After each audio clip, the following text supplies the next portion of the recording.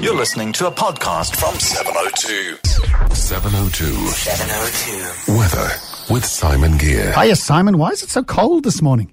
Yeah, morning, John. It is. It's unusually cold, isn't it? And just having a look at the synoptic chart, there's a high-pressure system which is bringing some air in from a long way south of the country. So I think we might be just getting that colder air. There is a sort of cold front down off the southwestern Cape. That's not affecting us yet. And we're actually going to get quite hot as that begins to get a little bit closer. But, yeah, it is.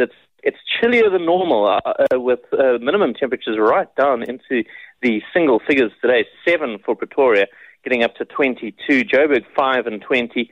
And Brenton, 4 and 20. I'm afraid no chance of rain this week at all. I know you got your rain last week. I didn't. So as far as I'm concerned, we're still waiting.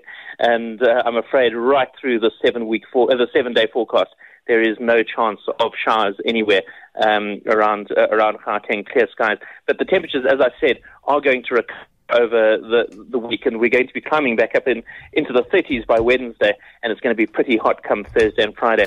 If you're traveling, it's quite foggy down on the drive down to the Lowveld, a high of 21 for Umbombela. We've got Cape Town clear today. They're nice and warm, a high of 27. And Durban expecting some showers and a high of 21. Good news for the African greys. Tell us about that, Simon.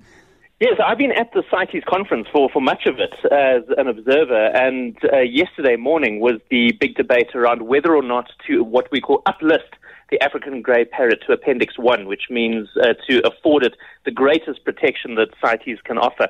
So CITES is the sort of multilateral agreement that South Africa is a signatory of that governs the trade in wild animals and plants. And what they've done is said that the African grey is in serious trouble. The only place that it's still okay is in the DRC. Otherwise, it's pretty much extinct over most of West Africa because of demand from the pet trade and the sort of uncontrolled poaching of it in the wild. So what they've done is they've now said you may not trade in wild-caught grey parrots.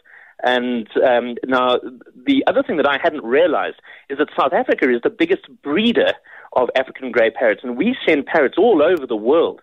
And it's actually the ones that are bred in captivity are in demand as pets because they need to sort of be domesticated first. So it's not great news for parrot breeders because what they normally do is supplement their stocks with wild-caught birds. But what it does mean is that they're just going to all have to register. If you've got an African grey and you're planning to emigrate, for example, you can get what's called a pet passport. So that's not a problem. But it's just going to mean there's a little bit more paperwork around the ones that are bred in captivity. But hopefully this will now enable us to start protecting these really, really wonderful birds where they are still available out in the wild.